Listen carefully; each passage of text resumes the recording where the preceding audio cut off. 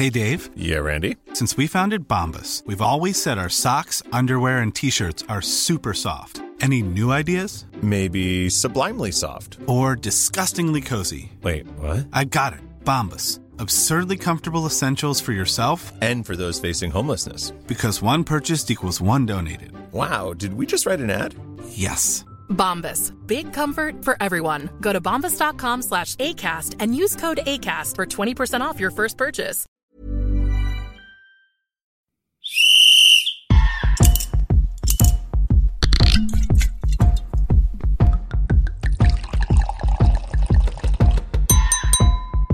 Well, I think we've decanted for long enough. It's time to sit back and enjoy Two Sharp Reds with Mark Schwarzer and Ollie Gill. Yes, it certainly is. We have come to the end, of course, the Premier League season here on Two Sharp Reds with myself, Ollie Gill, and, of course, Australia's second favourite son. I'm going to say he's just leapfrog Alf Stewart from home and away this week in Mark Schwartz. So every week here on the Two Sharp Reds, we like to compare a bottle of beautiful red wine, sometimes beautiful, sometimes just whatever we can get our hands on, and compare that wine to a player, past or present. And Mark, you are back in London. You drove up and back from Manchester. Welcome after what was surely a very emotional day in the blue side of Manchester. Yeah, it certainly was. I met with quite a few people actually around Manchester, ex-players, Paul Dickoff, Sean Gota. Spoke to quite a few players, 4 of the players after the match in Kevin De Bruyne, Sinchenko. Who else was it? John Stones, and there's someone else. And at the moment, Nathan Aki. And, obviously one of the questions you're going to ask them is, how emotional is it? What's it been like? Aguero, Sergio Aguero, the great man, the legend of the club. This is the end of an era. And what's the emotion been like? All of them gave their little spiel on it, but overwhelmingly everyone talks about what an unbelievable player he is, what a humble guy he is, and what a pleasure it's been to be in the team with him. Yeah, well, I cannot wait to ask you all about your day. But before we do that, let's just talk about our wine. I think bizarrely as well, we've both gone for a Shiraz, both from South Africa this week. We do. And I'm going to say, right, I think I've had this before, this bottle of wine. So you got to excuse me because I've had a very, very long day. I was up at 5 a.m. this morning. Yeah. It is now already nearly 20 past midnight. So it's been a long day. I've just come home and we wanted to get this one in the bag because of the Premier League season coming to the end. So I just went down, grabbed a bottle of red, and this is the one I've come up with. And it's an Arabella, South African wine. It's a Shiraz. I thought as soon as I saw Shiraz, I thought, you know what, I could do that right now because it's been such a long day, a bit tired.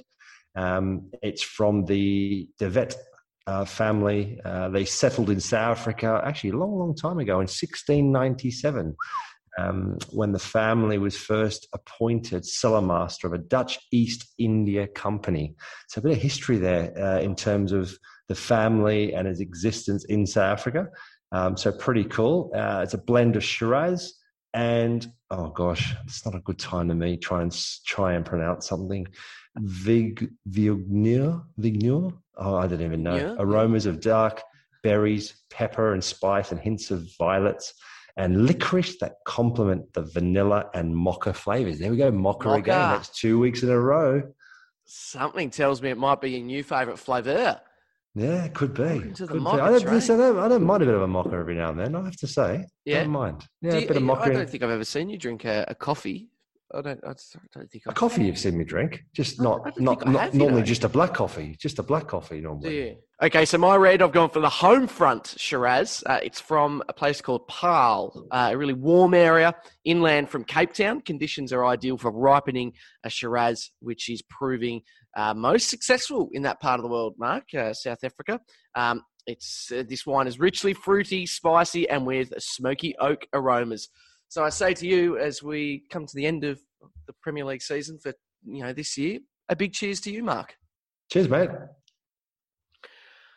So from a neutral's point of view, I obviously had Optus Sport up and I had all the games on today, and it's always very stressful when you want to watch other games for the storyline, but as an Arsenal fan, you want to watch that, but it doesn't really mean anything. But there was plenty to watch, and I absolutely loved it. So let's talk about the day that you had in Manchester. We saw City win 5-0 against Everton. Let's just start from the start. How was it? Did it feel different? Because, of course, your first game back, I'm assuming, with fans. Was it your second game? Was it my first game? No, I didn't do a game last weekend here in the UK. I did some games. I did a game on the Bundesliga, but I actually wasn't in the stadium, and there were fans back. So the atmosphere is already different. So, yeah, massively, massively, massively different. We've talked about it so much, about the fact of not having fans and the fact that after the initial pandemic, the outbreak, football was all halted over the world, and we got back to playing football. And I think everyone was just delighted the fact that people were back playing and they could support their team. And then over the course of certainly the last couple of months, it got to the point where you're just like, you know what? As much as it's been brilliant, they've been playing, come on, we need fans back. The game is dying a death. It was hard for everyone as the season has gone on. So today, from the moment, I got there quite early in the day, but there was just that feeling already, because obviously you know it's going to happen. You know there's 10,000 people coming to the game, but also the sheer number of people who are working at the game. So there was already a big presence of people there, which was certainly a lot different to what I'd experienced throughout the most time, or pretty much all the time during the pandemic. So yeah, it was really a sense of excitement. And everyone I spoke to, I mentioned earlier on in the podcast there when we began, I mentioned I caught up with Paul Dickoff and Sean Gota, and I spoke to Paul Dickoff actually on the Optus coverage, countdown to kickoff, early in the morning, early sort of Saturday, relatively early Saturday evening Aussie time. And, he was just excited again, same thing about fans being back, and it's real again. It just gives you that little bit of extra edge. There's accountability there. There's the raw emotions of the fans, the people there supporting the team, just the cheers of coming out. I also asked Kevin De Bruyne about it. Was he a little bit nervous? And he goes, he had to think about it. And he went, no, it's like when you came out, it was almost like, yeah, we've been playing like this all the time, so you kind of almost like, you just slip straight back into it. Sure. Whereas the other guys, everyone else I asked, whether it was Zinchenko, Nathan Aki or John Stones, they were a little bit more, I think, kid in a candy shop almost experience of this is their first game in the Premier League and first time ever playing in front of crowds. That was kind of the excitement they had, or they'd been out for so long and they've come back and they're playing their first game in a long, long time. And I felt like that to a large degree watching the game. Thought, how good is this? Just the feel around the stadium of people being there. You would have been delighted, because they were serving burgers. Yes. And that's the first time in over a year that you go to a football match, they're actually serving any hot food. Did you get stuck in? We did go for a burger, but unfortunately they'd run out of burgers. So I questioned whether or not, and I asked them for a description, whether or not you'd actually been there already. Sure, but they denied that you'd ever been there. They said strictly no one with shoulder-length hair can be allowed in Manchester anyway. So they said it wasn't possible. No. Manchester's pretty open like that. I think you'd fit in pretty fringe. well. Front fringe. Yeah. Okay. Yes. Yeah. Oasis style. The thing is, right? Okay, I'll give you a verdict on the food. Bang average, and it was like they haven't been open for over a year. And they'd forgotten how to cook a hot dog and chips. The chips were like probably, I don't know, at least 45 minutes already been cooked. And the hot dog was, honestly, it was a joke.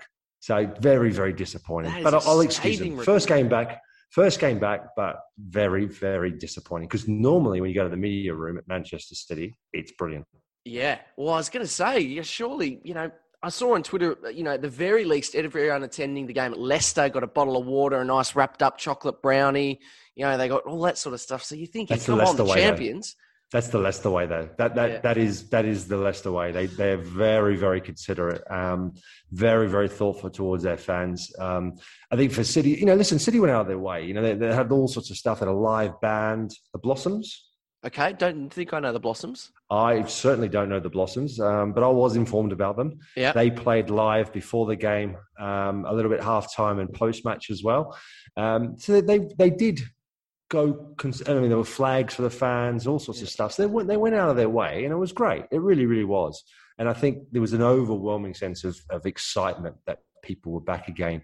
And it just added that bit of realism into the game again. And it was really cool. And, if it doesn't matter, if you're not, it doesn't matter who you support. I mean, the idea of a player that's played over 10 years at your club is an absolute legend of the game, not even just a legend at your club. He's a legend of the game. I mean, he's the highest goal scorer in the Premier League for one club.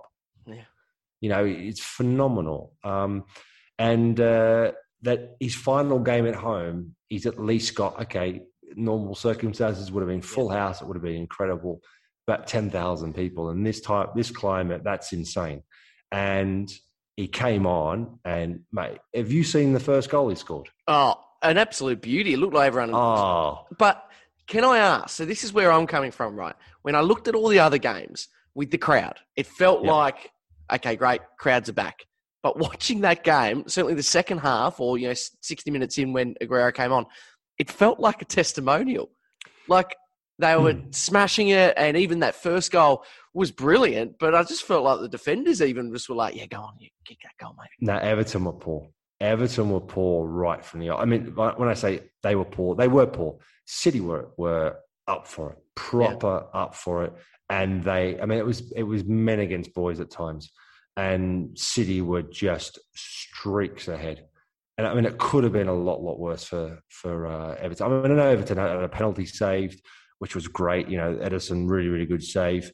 But Everton, Jesus, I mean, that must be so frustrating to be an Everton fan right now at this moment in time, because they've got so much ability at times, and then other times they put out a performance like that, and you just go, oh my God, they're a million miles away being able to get in that top flight. I mean, if you compare, for example, Leicester, who's just missed out, to Everton, they're I mean, they might be a million miles away from Manchester City, right? And most teams are, right? And that's a bit of an unfair comparison, right?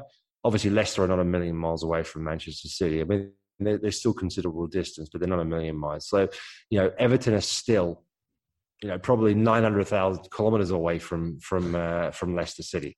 Because Leicester have got a really good squad of players. Everton are a long, long way from it.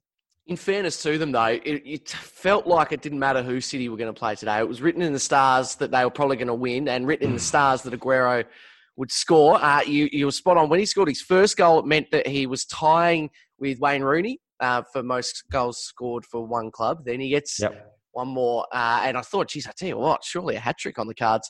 But it was looking like it. But I'd love to know, do you think, and again, watching it on TV, we had all the stats start coming up, and obviously the commentary team reminding you of all these individual moments, and you go, oh my God, I just feel like I've forgotten, how great he is.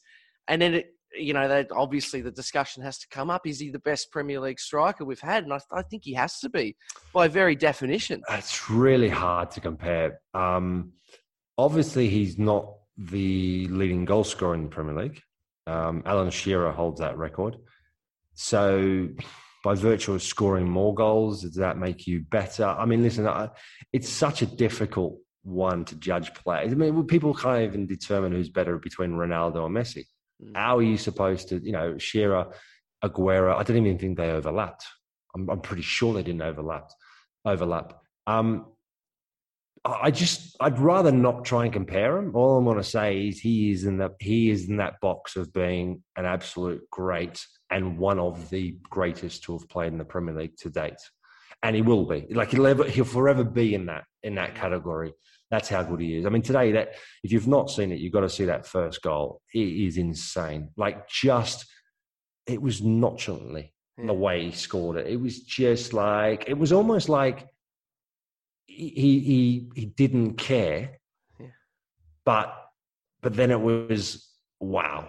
It was awesome, absolutely. I mean, I was fortunate enough, right? I was there today, obviously, and I was there 2 weeks ago when he was at Palace and he scored there. I mean, his goal against Palace was absolutely sublime. So I was very fortunate to have been in his two last games that he scored in the Premier League, and it just reminded you again. If you needed reminding. It just reminded you how good a player he is. And funny enough, I actually said that, they had all these speeches and they were going through this video montage of him, and all these famous people were giving their piece, their messages towards him. And funny enough, Kyle, the runner for us today. He turned to me and asked me. I said, "Did he ever score against you?" And I went, "No, they never scored against me. Never." And obviously, I said, "Well, certainly I can't remember. I'm getting a bit older, so I can't remember." And I'm certain he didn't score against me anyway. And obviously, I was joking, right? And I kind of alluded to that a little bit later, and then our producer Elliot gets on the phone and starts to look for a goal that he scored, and it straight away comes up on a BBC thing. So anyway, he clicks on it, and there's no mention of him actually scoring against me. So there's a mention he scores, but not against me. So I've obviously completely denied that he scored against me. But he has. Just don't tell him.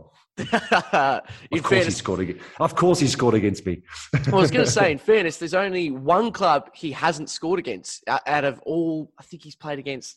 I think it's 38 different Premier League sides. Do you know which team he hasn't been able to score? No, actually. Oh, hang on. Yeah, it was the other day. I saw something the other day. I don't know. It'd be a random guess. Bolton. Oh, okay. It was a Bolton. Yep. Right. Okay. I wouldn't have guessed that one. But I did see something the other day about that. Yeah. So, obviously, you've just got back, so I'm not sure if you've had the chance to hear what Pep Guardiola said after the game, but he was asked about Aguero.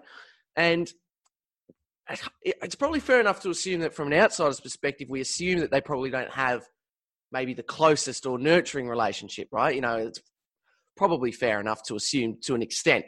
But wow, the way he spoke, like he was in tears. He was really, really emotional. And it was a side to Pep I don't think I've seen before. I don't think anyone's really seen it. And that's the thing. Have I actually seen it? I've not seen it, but I've heard a lot about it, about his comments and the fact that he broke down. And Pep's really difficult to read. So, I was talking to a whole host of fellow journalists prior to kickoff. Jeff Shreves, who works for Sky Sports, and Martin Tyler, who's obviously a legendary commentator, and we were Manish, who worked for the BBC and works on PLP, and you'll see him on the Optus coverage. And we were talking about very much that relationship, and there was a lot of talk around about would Sergio Aguero even get on today. And I spoke to Sean Goater, again, name dropping all. I'm going to name drop. I'm going to get it out there. I'm going to name drop this whole podcast because obviously it's been a busy day. I'll keep track. And I bumped into loads of people. And Sean Goater was saying to me, he's an ambassador of the club, he's around the club a lot. And he said, you know what? I don't know. I think his last ever appearance at the club was going to be that penalty at home, was going to be that penalty miss. Wow. He went, I'm not really sure. The relationship, there's a lot of talk, don't really know. Pep's not into sentimental things, but then saying that, he gave Scott Carson a go, didn't he? Yeah. And that certainly is a sentimental decision. So surely he's going to bring him on. Would he even start with him? Obviously, he didn't start with him. And Sean Goater did say to me, if you're going to bring him on, you have to give him at least half an hour. Yeah. Because he takes a bit of time to get warmed up. If you bring him on the last 15, you're probably only going to get really the last 5 minutes of him being in the game, in the swing of the game. And he's actually right. If you watch the game, he came on with half an hour to go. And within kind of about 10 minutes to just over 10 minutes into the game that he was on, since he was on, he then started to really get involved in the game. And yeah, wow. I mean, what a performance. And it doesn't surprise me in one sense, but then, like I said, it's very difficult to read Pep at times. Yeah. But he's shown he's human, and he shows that he's got an emotional side. He's shown, obviously, I mean, the thing about Pep, I think, is what's important is that if you think about it, there's only one player, certainly at Manchester City, since he's been at Manchester City, where there's been any open kind of feud or open falling out with someone. And that's Yaya Toure. Yeah. And he had a similar relationship with Pep when he was at Barcelona. And then when he was at Barcelona, I think it was also Zlatan had an issue with him. And Yaya Toure and Zlatan, from my understanding, were kind of like in bed with each other a little bit in terms of, they were friends, and they hung out a bit, partners in crime. That's what I mean. I'm not trying to say anything else. Partners in crime. You heard it here first. Yes. Yeah. Confirmed. Yeah. They were friends. That's all I'm saying. Okay. A bit like us. Yes, exactly. And no one's caught us just yet. So he's the only player that I can think of that kind of, it's obviously filtered down to a couple of clubs he's been at, that he's had a falling out with at Manchester City. Even Joe Hart. I was going to say, would you consider that? No, because Joe Hart's never said a bad word about him. Yeah. Joe Hart's never, ever had an issue. I mean, Yaya came out when he left Manchester City and criticised Pep Guardiola. And to this date, from my understanding, the last time I read something about Yaya Toure is that he still hasn't heard from Manchester City. Wow. Talk about all the great players at the club. They're building statues around the stadium. Yaya Toure is never invited back to the club. You don't see him at the games. We're like today, Jolyon Lescott was there, at the game. Saw him, had a brief hi from, he was in the little booth next to us where we were doing the interviews on the pitch. So, but little things like that, they openly invite their ex-players back and they have them there and have them a bit of an involvement. Yaya Toure is nowhere to be seen. That's really sad. Was Company there? He's sort of no, because they're still playing him. They were playing this weekend in Belgium. Of course. Yeah, so therefore he wouldn't have been there. I actually was wondering whether that would be the case. Yeah. But Noel Gallagher was there. What about his brother? I told you, I didn't see him other than on the screen when he gave an interview, which had obviously been pre-recorded. I told you I was going to name drop, so there may be a couple more coming. So it was a brilliant day for Manchester City, a great celebration for them, and fingers crossed for their sake as well that they've got another opportunity to celebrate in a week's time, which we'll get to when chatting about the Champions League. But across the board, the only other real storylines was the top four, or at least fourth place, and what was going to happen in those European spots. So we now obviously have our confirmed order: Manchester City first, Man United, Liverpool, and Chelsea. There was never a doubt, though. There was never a doubt, Liverpool, though, really. But there was never a doubt. Let's be honest. Mark. Come on. There was never a doubt, really. Let's be honest. I can't believe it. That honestly, in terms of... I'm going to hold my hand up, right? I'm going to hold my hand up, and I said I reckon a good probably 2.5 months ago, 3 months ago, that I fancied Leicester to fall out and that Liverpool would make it. And I thought Chelsea were pretty guaranteed to make it. And obviously they fell away, and they were very, very lucky today to still be in the Champions League position. So, I mean, I obviously almost got that wrong, but I actually predicted Leicester would fall away. Now, I'll give you that, and I know you said that for sure, but what I'll say is third. I don't know about third. That's pretty, now absolutely turned into a pretty decent season for them. See, when you looked at the way that the running that Liverpool had sort of like the last 6 or 7 games or so, you kind of went, you know what? I think, trying to remember which game it was. They had a sticky one. Sorry, it was the United game. So obviously they had the United game, and then it was kind of like, okay, so after the United game, it's like, all right, they had a couple before that and a couple afterwards. You thought, you know what? They're on track here. And the fact that they won the United game, for me, was also the confirmation that they were going to make the top four. I know they won at West Brom, ridiculously by Alisson scoring a ridiculous goal. And they didn't play well at times. They made it difficult for themselves. But the one thing you can't argue about Liverpool is their fight and their grit and their determination, togetherness. Players haven't played particularly well throughout the course of the season. They've been incredibly unlucky with injuries, but they still managed to get it together. And that speaks volumes of obviously the manager, the togetherness of the team, the relationship he has with them all, because that is an incredible accomplishment. Even though people criticize them for a pretty lackluster kind of defense of their title, which I think was really unfair, that commentary. And on paper, you might say, yeah, maybe that's correct. But still, considering what Liverpool had to face this season, I think they've done a remarkable job. So where do you think it ranks when you compare it to other people's, I would say West Ham, for example, what a great season it was for them, and Leeds doing so well. Where do you reckon a struggling Liverpool side finishing third ranks amongst the best moments of the year? Well, it's kind of like when you look at United over the course, like even last season, they struggled at times and then found themselves in the top 4 position. I think Chelsea, to be where they are this season, is quite remarkable. I think last season probably even more remarkable for Chelsea, considering they had no opportunity to buy anyone in the transfer window because of their embargo, and then Frank doing the job he did with a mixture of youth and the existing players to finish in the top four, I thought was a top class job. So, I mean, again, it's really difficult to compare, but you just certainly can't underestimate what a fantastic job, Jurgen Klopp has done this season at Liverpool against all the odds. And I would say better late than never. He got it right in the end. So he was so shit scared about playing Nat Phillips and Reece Williams together. I think there's a combination of things. Inexperience. Nat Phillips is kind of like an old style defender, right? Yeah. So likes the argy-bargy, likes the confrontation. He is what he is. I think he's a very solid centre half. Is he at Liverpool level? Whatever. You can have an argument all day long. No, he's probably not, right?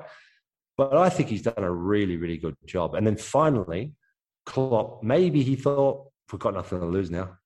This is last chance to learn. And he went with Nat Phillips and Reece Williams, play him in their position, and then play one of the best centre midfield, holding midfield players in the world, play him in his position.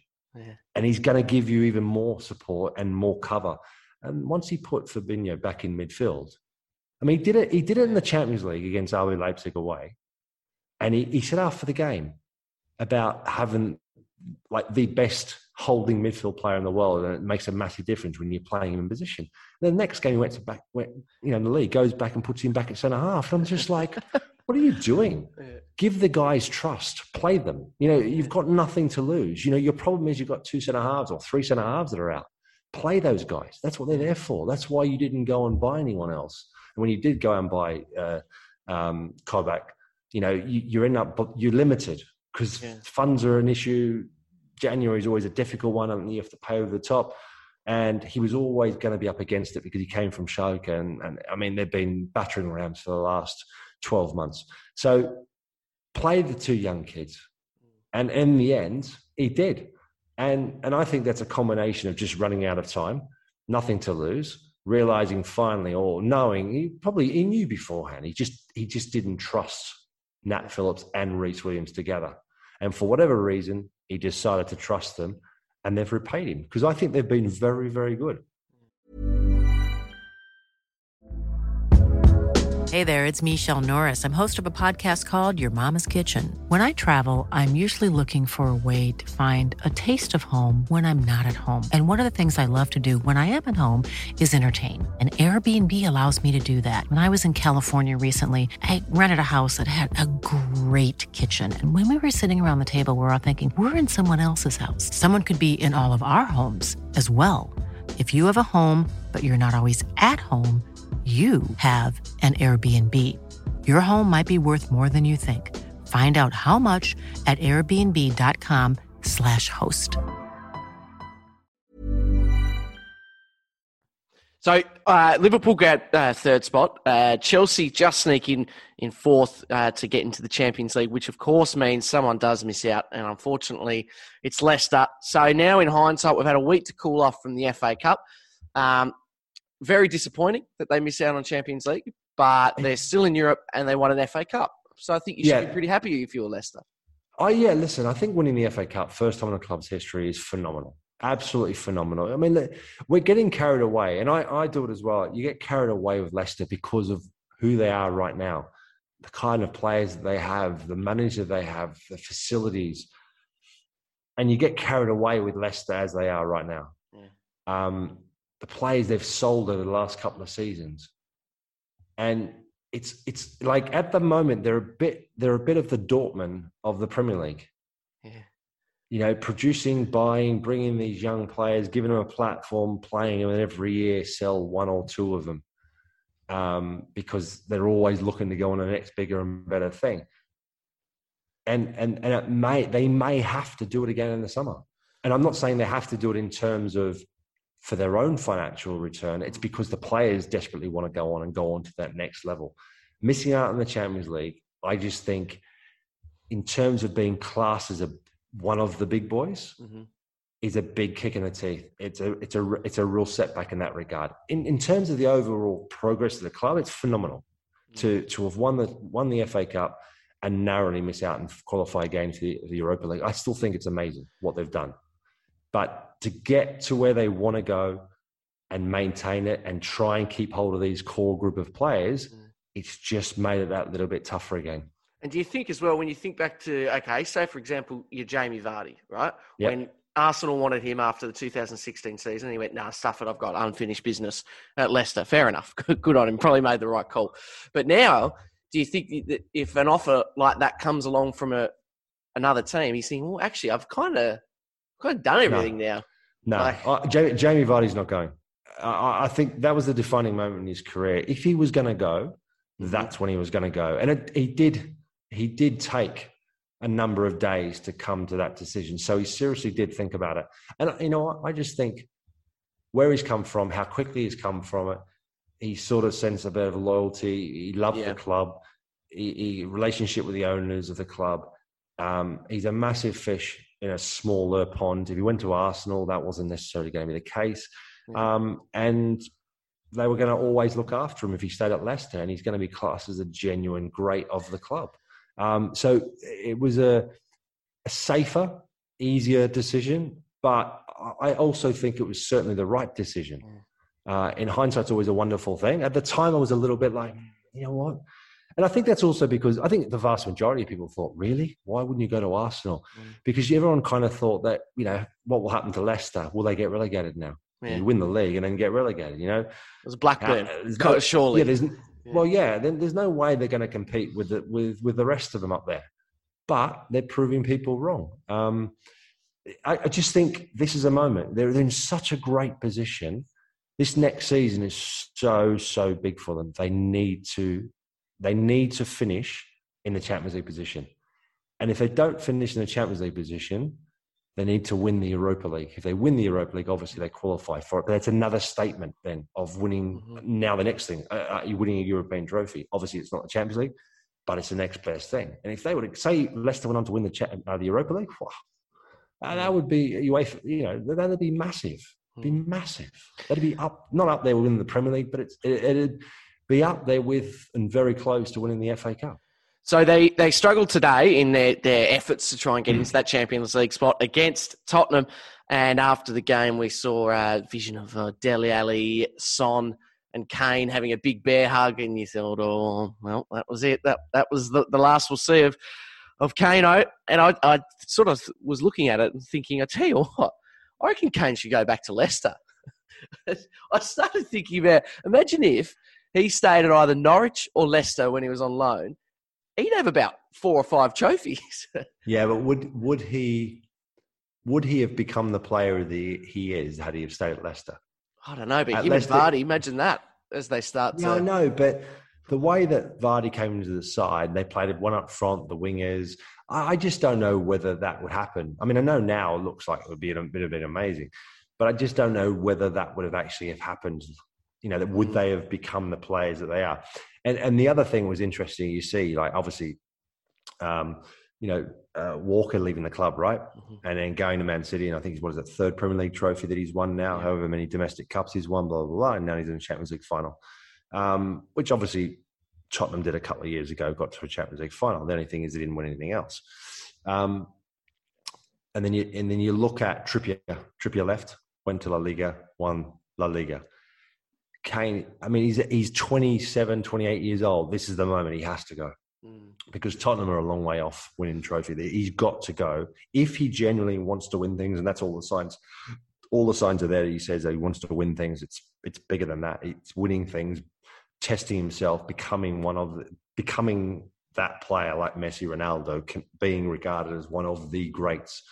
And there's no way he's going to do that at Spurs, unfortunately. I hope he goes to Leicester. I think. No, it's not going to happen. Yeah, I think they'll sell Schmeichel, Barnes, Maddison, and Iheanacho. They'll get him in, and he'll. See, there's a bit of loyalty there. Yeah, it's an interesting one because there's been a little bit of bromance going on with De Bruyne and Kane recently in the press, talking about how wonderful each other are and how wonderful it would be to play for with each other. But for some reason, I just don't see City getting him. I don't think City would be prepared to pay that sort of money for a 28-year-old. No. I can see them because I can't imagine Spurs wanting anything less than say 100 million or 80, 90 million for Kane, right? 28 years old. I don't know. I think they'd rather go pay 120, 130 for Haaland than spend 80, 90 million on Kane. And that's only because of, listen, Haaland's a brilliant striker, but his age as well. Yeah. I think that's more like I can actually see Kane going to a Man United. I'd love to see him at Chelsea, but I don't think that's going to happen because I don't think Spurs in a million years would sell him to Chelsea. So for me, the likelihood, I believe, would be that Manchester United with his destination. And I don't want to be too harsh on City, but do you also think as well, if they wanted to and you're Kane, yeah, okay, you're guaranteed to win something at some point, but it feels a bit like a cop-out, I think. No, it's not. No, that's not. No? Because you're playing with people regarded as the best manager in the world, some of the best players in the world. But there's, City are no guarantees to win everything. Like, they didn't win the Premier League last year. They didn't win the Champions League. They're in the Champions League final now. Okay, if they win that, then there's a treble, right? Which is remarkable. Then it's about backing it up. It's City are on the cusp of becoming a great team in Europe and regarded worldwide as a great team. They're not there. Domestically, certainly. And that's part of the process of domestically being dominant and being that big force domestically, like a Manchester United have been. And obviously they've got a great example of it, of Manchester United over the years. And again, that was one of the narratives that quite a few of the Manchester City fans talked about, was that, looking the other side of Manchester and with envy and admiration to a degree as well about, they're always winning and they're always doing this and the trophy year after year, winning the Premier League, and look at us fighting for survival in whatever league we're in. To now, it's kind of like, Manchester United are up there and trying to get on their heels, but I still think they're a little bit off it. If Kane went to United, that'd even things up a little bit. If Kane went to Manchester City, I think Manchester City has got the potential then to pull away again a little bit more. And you've still got to go out and perform. You've still got to go and deliver. And the truly great teams or clubs are judged on how well they do in Europe and how regularly they do in Europe. So if Manchester City were to win it this year, and even if they don't win it, so they've made a final. Next year, if they get to the final again and then win it, and then the year after they're there or thereabouts, then people start to go, hang on, this Manchester City side, this is one of the biggest teams in Europe. This is one of the teams to beat in Europe. I mean, they're classed as one of the teams to beat right now, but right now, they're still not classed as a great. They're not classed, and they're not spoken about in the same breath as a Manchester United, as a Bayern Munich, Real Madrid, Barcelona, Juve. They're not counted in this. They're not classed in the same breath. So finally, from match day 38, one of the last little key moments that really, tugged at my heartstrings, and I'm sure you watch it, probably on replay, as you're going to bed with your Shiraz. Your man, you love him, Nuno Espirito Santo. Wave goodbye to Wolves fans for the last time. I must have missed that one. Yeah, I must have missed that. Yeah. He was looking. I think he was looking for you. He was going. Well, was he? And where is he? Yeah.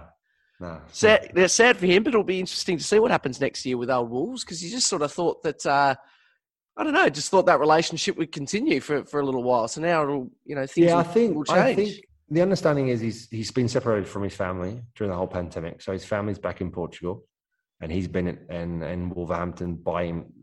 My understanding was he's been there without his family, so by himself probably, and that's been really, really tough. Combine that with obviously Jimenez being out, being a big loss to them, not having anyone to replace him. Silva hasn't really gelled yet.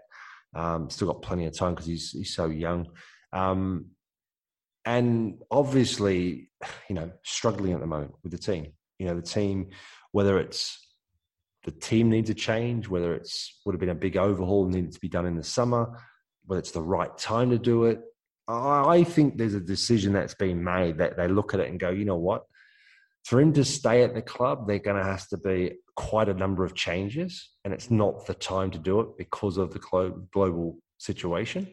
Whether they're able to get the money they think they deserve for certain players, move them on, I think the easiest decision was for them to part ways with their manager and to look to someone to come in and bring in maybe one or two players or two or three players and work with the existing core group of players.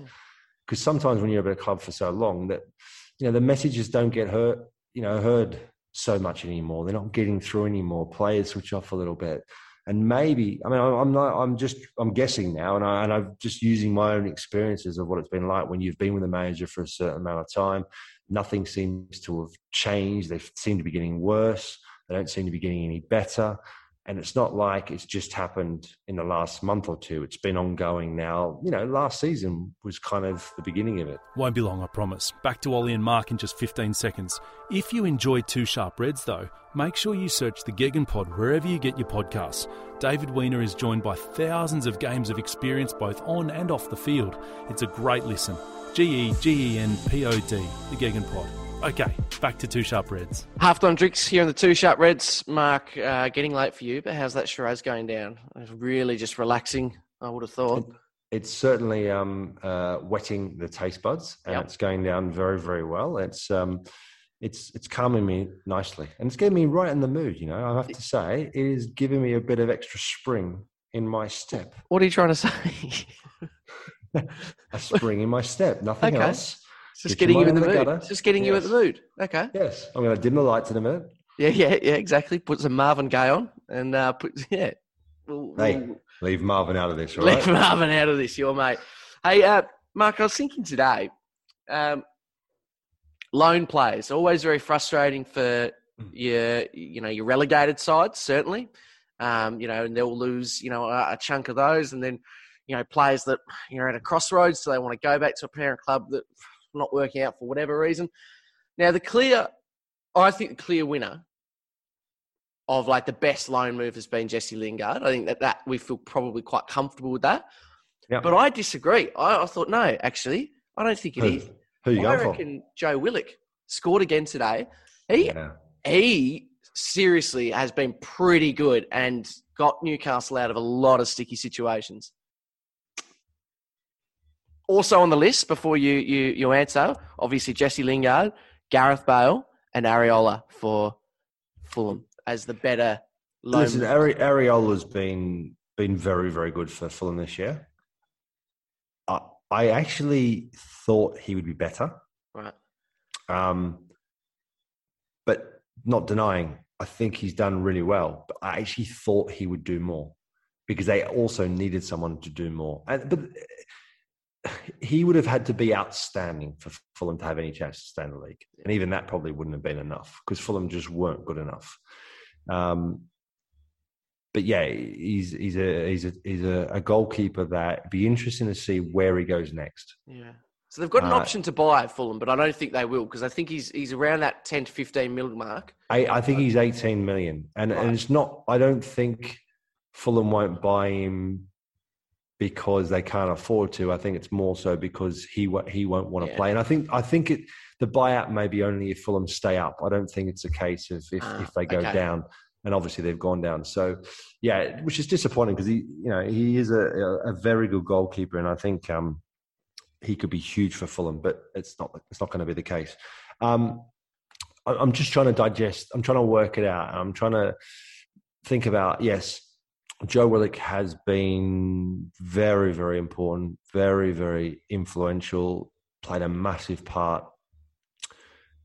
His run of goals now have come, probably half of them debatable, exactly half. So 7 and 7 he scored? Yeah.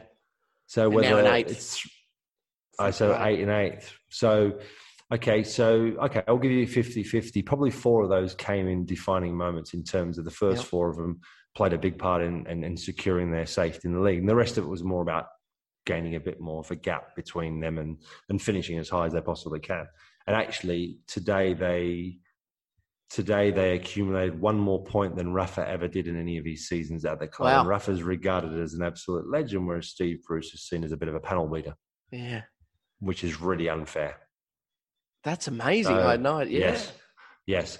So I'm going to disagree with you. I actually think Jesse Lingard has had a bigger impact. I think he's played more games. He's probably scored the same number of goals as Joe Willock, but all of his goals have contributed heavily to West Ham finishing in a Europa League position. whereas Joe Willock's goals, not all of them have contributed directly to them staying up. Sure. Certainly to finishing as high as they did, and he's been big for them. I'm just trying to splitting hairs. I really am. But I just think Jesse Lingard, West Ham, finishing in a Europa League position is sensational. And you've got to think today as well, though, with Bale's efforts against Leicester, even his goal tally ends up being pretty impressive. Go, but the thing is, you look at the overall package, and you look at Gareth Bale, you look at his age, you look at his pay packet. You probably look at, if you were to look at the deal that would need to be in place to get him, you'd get him for nothing probably from Real Madrid. But would you be paying him whatever he's after? Whether it's, I don't know, I think he's on 300,000 or 400,000 a week pounds. Obviously he's not going to get that sort of money else. Well, I don't think he's going to get that in the Premier League. Certainly at his age, and the performances certainly, I don't believe, warrant that. But say, for example, I don't know, say he's asking for still £200,000 a week. Is he worth £200,000 a week? I actually don't think he is. No. Because he's not going to play all the games. He's not going to. He's not fit. He won't be fit enough, or won't stay fit enough to play all the games. I just, as much. I'm a big Gareth Bale fan. I thought he's been unbelievable at Real Madrid. He just looks a shadow of himself. Yes, he has scored some goals, and he scored a hat-trick the other week. He scored today too. Listen, he scored. You can't deny he's not had an impact, but just not enough. So finally, here on the last episode of the Two Sharp Reds for the Premier League season, I've just got a bit of a list together, and I want to just pick your brains on these. For the winners list. I think we did this match day 38 last year. We figured out our winners and losers. So manager of the year for you, Mark Schwarzer, who is it? I think it has to be Pep. I know you can talk about Bielsa's done a great job, which he has done a fantastic, but he has spent over 120 million or 120 million pounds in the summer, right? But he's done really, really well. David Moyes has done a fantastic job. Mm-hmm. I think up until losing the FA Cup final, I think Thomas Tuchel has done an amazing job with it, where you can't criticise anything. Obviously, since then, there's been a couple of losses. Today wasn't a great performance. The FA Cup final was, I thought, a poor Chelsea performance. But they're still in the Champions League final. How you define Chelsea's season, whether it's a brilliant season or whether it's just an expected season. So at the moment, it's an expected season to finish in the Champions League, but not to lose the FA Cup against Leicester. So they're already below an expected league season, I suppose. But if they win the Champions League, then it's an exceptional season for them. What if everything considered? Solskjaer, if United win, I think that's a pretty impressive season then to finish second. It is, but I still don't think you can go away from Pep. Winning. It's a hard one because I'm giving you my prediction, or giving you my manager of the season prior to two big games still to be played. One by Man United, obviously, and the other one by Chelsea and Manchester City. But at this current moment in time, if I had to give it to someone right now, I'd give it to Pep. Player of the year, who have you got? Now, this one's a difficult one because unlike many other years, there's always been legitimately at someone that you cannot argue with. You're just like, it's going to be them. And the thing is, I've seen a couple of people's selections, and Harry Kane, a Golden Boot winner. Would I say he's Player of the Year? I mean, this is a really valid argument to have, and I don't know the answer. So you become Golden Boot winner, you score 23 goals? Yep. Does that mean you're Player of the season as well because you've scored that many goals? Yeah. And then obviously you take in consideration who else has played really well. I mean, there's a few players. Phil Foden's been very, very good, but has he been really, really exceptional all the season? Has he played all the games to be that exceptional? Certainly in the back end of the season, he's been exceptional. Kevin De Bruyne, again, very, very good season. Stats are very, very good again. But doesn't really throw himself. It doesn't jump out at me and I go, yeah, he's been absolutely brilliant. Gundogan, I think, was brilliant. January. He could have been, January, definitely. February time, I thought he was absolutely brilliant. But then again, he's kind of not at that level. And then I Fernandes? look at, How do you feel about him? I'm still, you know what the problem with Fernandes is? For me, he's yet to deliver against the big boys. Mm. And I don't care, like you can play, and there's no doubting his influence at Manchester United. There's no doubting his impact that he's had with that team. 100%. Massive. He is so important to them. If they win the Europa League, he's going to have to play really, really well and play a big part. If he doesn't play well, I actually think they'll lose it. Right, okay. Because he's that important to them succeeding. And if he plays well, generally Pogba will play well. Mm-hmm. So if you go into that game and Fernandes doesn't play well, and then Pogba doesn't play that well, then all of a sudden you've already got a handicap of 2 players. Yeah. So, that's a big one for them. So I can't give it to Fernandes at this moment in time, even though I'm a big fan. I mean, I don't care how many penalties he scored. It still takes something to score penalties. Because if it was that easy, everyone would be doing it. And they don't. How many people hold their hand up to take a penalty? Very, very few, because it's an art and it's something special. So, who is Player of the Year in my opinion? I mean, you know what? You know who comes close to me? Mm-hmm. Because of the all-round package is John Stones. Ooh, interesting. But the problem is he hasn't played the vast majority of the season. It was kind of, if I remember correctly, probably the last sort of 6 to 7 months. But I think his turnaround has been remarkable. However, so with all that in mind, for me, it has to be, in my opinion, I'd be giving it to Ruben Diaz. Wow. Because I think he's been exceptional. He's been a big reason why City have done so well as John Stones in the last 6-7 months. I mean, Laporte doesn't even get talked about really anymore. Garcia, forget about it. He's going anyway, but they were desperately trying to keep hold of him, desperately trying to play him. Forget it. Nathan Ake can't get a look in really anymore. He only plays when he's looking to rest his main players at the moment. So for me, yeah, I think Ruben Diaz goalkeeper of the tournament. Of the tournament? What tournament? Season. Sorry. Tournament season. This should just rattle off for me, shouldn't it? Yeah, so no one's been good this year, clearly. No. They have. I've got someone in mind who I think is a clear winner, and I'm just trying to rattle through my brain if anybody has come close to him. And we can't just say Matty Ryan. I know we want to. Unfortunately, as you know, Matty just hasn't played games, hasn't played enough games. Yeah, but when he has, you got to remember that. Pass to assist, if you don't mind. Yeah, I know. Yeah. You're right. Absolutely brilliant in that regard. Maybe second. We'll put him in as second then. Oh, let's do that. Yeah, I'm just... Listen, I know most pundits have gone Mendy. Mm-hmm. And it's a very good reason to say Mendy, because I think his impact at Chelsea has been remarkable, completely kind of left field. I think even when they bought him, everyone was like, who? Yeah. Really?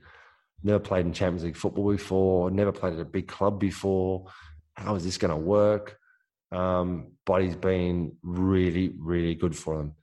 However, I can't not give it to Ederson.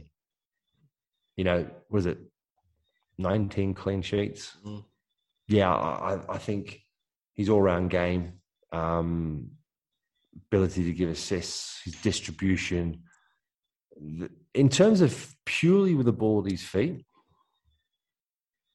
the ability to find a pass, whatever pass it is, I actually don't think there's anyone on the planet as good as he is. And that says something, because I'm a massive, massive Manuel Neuer fan, right? I'm like, he shit don't stink. Yeah. But I'm saying Ederson, with the ball at his feet and his ability to find a pass, whether it's a short pass, medium pass, long pass, and the velocity of that quick, long pass and the direction and the accuracy, I don't think there's anyone as good. So this is a two-parter, just to end things off here. who has been the most disappointing transfer in terms of just this has been their first season at the club? So, so things can turn around. But then the second part to that question is who's showed signs that next year they're going to be a freak? Okay, I think the biggest disappointment has to be Timo Werner. As much as he has had an influence, as much as he's assists, he's still been disappointing. And he'll say to himself, just hasn't scored the goals. He's never been in this situation before in his career to score so few goals. I mean, again, he scored today, and actually he wasn't offside. Timo Werner. That was a first in a long time that he. It is weird. You look. Honestly, it feels like every single time. It's bizarre. Yeah. It is bizarre. Listen, I am a big fan of his because I just love his work rate. I think it's going to come good. I'm sure it's going to come good. And I was tossing up in my head about between either him and Kai Havertz. But I'm going to say because the reason I pick Timo Werner is because I actually genuinely expected more from Timo Werner. I thought he would find his goal scoring boots. I thought he would score more goals. Whereas Kai Havertz, he's actually played probably a little bit worse than I expected. But what I kind of was used to seeing him play like in Germany. So he'd play a couple of really, really good games and then all of a sudden go missing a game. He'd float in and out of games. Yes, he'd have an influential moment, but then not enough to really justify the £89 million transfer, which is not his fault. It's just what the market allowed at that time. And he's certainly nowhere lived up to the hype and the expectation. And he's had a lot of issues settling in, COVID, and that all has to be taken into consideration. However, the one that I thought would do a lot better and hasn't, and therefore for me is the biggest disappointment, has been Timo Werner. But it hasn't been through lack of trying, a lack of effort, and I truly believe it will come good. So do you think he could be also part two for you? And I'm a massive fan. Yeah, I do. I honestly believe he will be. I mean, you could go and say, well, Silva at Wolves has been a really big disappointment, but I haven't seen enough of him beforehand. I know he's this wonder kid, but I haven't seen enough of him. Paul Pogba's been a disappointment transfer, I think, since day one that he's arrived at the club. So I'm going to give him a break this year. Yep. Who is there? I don't think there is anyone else, really. Odegaard's floated the idea. I'd say Partey before him. I think he's been average, really. Yeah, average. I think he has as well. But again, but what did you expect from Partey? Where were your levels of expectation? See, for me, Timo Werner, my expectations were right up there. Right. And he's delivered there in terms of return, effort up there, and willingness and desire and just the relentlessness to try and get back to it, but still delivering in terms of end product return there. Yeah. But I hope it works for him, and I just hope they stay in, because there's been rumours that they looked offloading. There's even talk of possibly if Lewandowski's been heavily linked with Chelsea. I just can't see that. But I can't see that. Why would they go and get a guy at his stage of his career? I know he's unbelievable and he's the best striker in the world at this current moment in time, but that could, that could be another year, another 2 years, maybe. And it may be enough. I don't know. I just don't think that would be the right move. Could you imagine how excited you'd be if you saw Lewandowski in a Chelsea outfit, though? That'd get it's one of those ones, isn't it? It's one of those ones. Would I really want to see him at Chelsea? In a lot of ways, absolutely. But on the other hand, if I then had to interview him and I came out of it and went, geez, it didn't do it for me. How disappointing is that? I see. What a letdown that would be, Or you'd get nervous and fumble your lines as well. I've met people that I've had a lot of respect for and admire and thought, these people are brilliant, amazing. And I've met them and come away and gone, wish I'd never met them. I just wish I'd never met them, and I wish I had this opinion of them. Now I can't undo what I know. Yeah, so I've experienced that with a player. Now, I will just, I'm obviously talking, of course, about... Awkward, that was a bit awkward, wasn't it? It was awkward, wasn't it? Yeah. Mark, it's time to wrap things up. here on the Two Sharp Reds. I see you're onto your second bottle now, or is that still the same one? Almost Okay. second, mate. You'd be half asleep by now. Yeah. No, I think my second win, mate. I'm ready. Really? I'm going to get on the table and do some dancing after this. Should we just start to record next week's episode I think we should. And just predict what will happen in the Champions League? Why not? How fun would that be? Listen to it afterwards. Yeah, nothing. Not one prediction correct. Oh dear. Yeah, no, but I've thoroughly enjoyed my Shiraz, the home front red. Of course, coming from Paarl in sort of in a warmer area inland from Cape Town. Conditions, of course, ideal for ripening Shiraz, which, as we know, is kicking off pretty successfully in South Africa. Richly fruity, spicy with a smoky oak aroma, ripe, smooth, and warming. And I didn't actually mention it was what it should be paired with. A chili con carne, which I'm assuming would be a bit of you. And just chorizo. Now, that is definitely a bit of you. Mate, yes, chorizo and cheese on a board. Mate. Nothing beats. Add a bit of hum on there too, right? Then you've got yes. Me. So, yeah, I've gone for a Shiraz. It's the Arabella estate. It's a reserve Shiraz 2015. Mm-hmm. Strong, forceful, got proper depth. Certainly given me a boost. Obviously, lots of dark berries, pepper, spice, and hints of violets and licorice. Bit of vanilla and mocha flavors in there as well. I'm not quite sure if I'm tasting that right now at this moment in time. However, it's more about the depth and the strength of this wine that I really like, particularly this late or early morning, however you want to call it. And it just reminded me straight away of a player that I witnessed today. Played his part in keeping a clean sheet. I haven't spoken about him a lot. We did talk about him a couple of times today. Goalkeeper of the year, phenomenal strength. He's just rock solid. The ability of the ball at his feet, proper depth when he wants to reach those. That quick pass. I mean, I've been blown away by it. I can only dream to have played, with the ball at my feet, and a fraction as good as this guy is. This wine just straight away reminded me of him. And obviously it's Edison. What a goalkeeper he's become at Manchester City. And obviously the season's not over for them. Deservedly got, goalkeeper in terms of clean sheets, number of clean sheets this year. Great team performance, but also the goalkeeper. And today, penalty save, kept that extra clean sheet. Brilliant. Get away with it. Yeah. So, of course, just to wind things up here, I had the home front red, perfect ripening conditions. So I'll say that again, perfect ripening conditions where this wine is made. And I think that this player is a City player as well. And I'll say that I think he's perfectly matched there in terms of his ripening, his skills and his knowledge is under the exactly right manager. And he's almost, I don't think he's ripe yet, but he's ripening. I think that's the key. Richly fruitful already at his age. When you look at his trophies, the trophy cabinet, richly fruitful. Oh, that bloody fruitful, it's ridiculous. And incredibly smooth. He's got a smooth face, but he's a smooth player. Smooth on the ball. And he's a good boy. I've gone for Phil Foden. Of course. I was always going to spoil it. I was always going to say, of course, it's Phil Foden. Come on, get on with it. Yeah. But I didn't. I let you get on with it. But I let you go with it. Yeah, it was obvious. You just had a quick micro nap.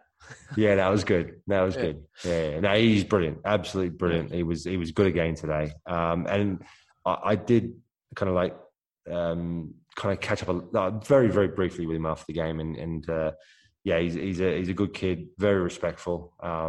And wow, what a future he has ahead of him. I'm excited to see him, obviously, next Saturday. Yeah. Hope he doesn't play too well. But then the Euros, I'm really excited about seeing him play at the Euros and how well he adapts to that next level of competition and also the extra burden of that expectation of playing in the national team. I just hope he plays him. I hope Gareth goes with it. I hope he plays a Phil Foden, Mason Mount in the same team.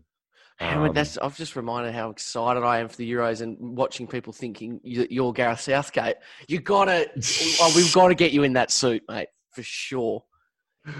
I just hope Gareth's For not sure. wearing the waistcoat. I just hope he doesn't bring the waistcoat out. Well, he needs if he doesn't, he needs a new thing. So what could he have? Maybe a pocket square could be his new thing. Or... I reckon he should go the Jurgi Löw, like with the roll neck. Does he have to pick his nose and sniff his gear? Or... His crotch? No, he can get away without doing that. But I reckon he should go for a roll neck. That'd be actually quite funny. Okay. Dave turns up every game for a roll with a roll neck. It'd be pretty funny. It's a very exciting time in the world of football because even though, as you said, we've come to the end of the Premier League, but we've got so much to look forward to. Champions League, we've got Euros, and it's all on Optus Sport, Mark, and it's all, of course, going to be dissected within an inch of its life right here on Two Sharp Reds. So it's been a very enjoyable Premier League season. It's been a really weird season and tough for the show, not being in the same place. But we've got so much football to come on Optus Sport, and I can't wait to chat about it with you. Yeah, and it won't be that long, We'll be seeing each other face to face. You'd be just going, geez, I wish I was back in Bermuda again. Yeah. Seriously, I'd prefer to do it remotely. Why do I have to sit with you and do a show every week? Yeah, I agree. Well, certainly I have to come out to where you live. You're not coming where I am. I mean, listen, I think we'll be able to do it in town somewhere. Maybe in the studio when we're for Optus Sport. Reminds me, I tell you where we should do it, on the London Eye, because it takes 45 minutes to do a circle. Will you be able to do it on the London Eye? Well, if you'd have to hire the thing out yourself, though. No, I just book the tickets. No, but you have to hire the bubble out yourself because you can't have it where you've got other people. Yeah. But the bubbles are quite big. Have you been on it? No, I haven't been. No. Yeah, it's quite big. So I think it probably holds about 10, 12 people. Okay. Well, maybe we could get we could have a special. Muskie. Yeah, with those. Yeah, absolutely. Yeah, that could work. But you'd have to make reserve the whole bubble. Sure. Okay. If that's even possible, I don't even know. Really? All right, I'll look into it. Yeah. All right, cool. Well, you enjoy your sleep, get some rest. I will. It's been a mighty Premier League season, and to celebrate, I say I love you, Mark. And it was a very enjoyable season, wasn't it? It has been. It's been unbelievable, mate. Yeah. I've really enjoyed it, and I love every moment of it. I just thought that after the end of the season, you'd tell me. Even if you didn't mean it, I thought. I guess when you think you know someone, but you don't. There's still time. Isn't there? Maybe at the end of the Euros, a real celebration.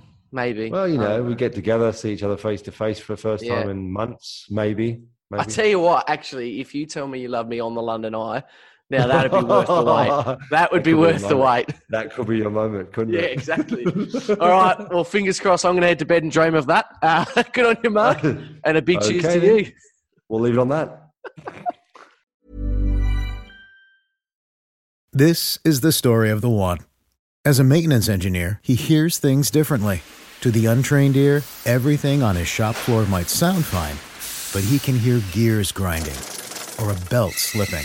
So he steps in to fix the problem at hand before it gets out of hand. And he knows Grainger's got the right product he needs to get the job done, which is music to his ears.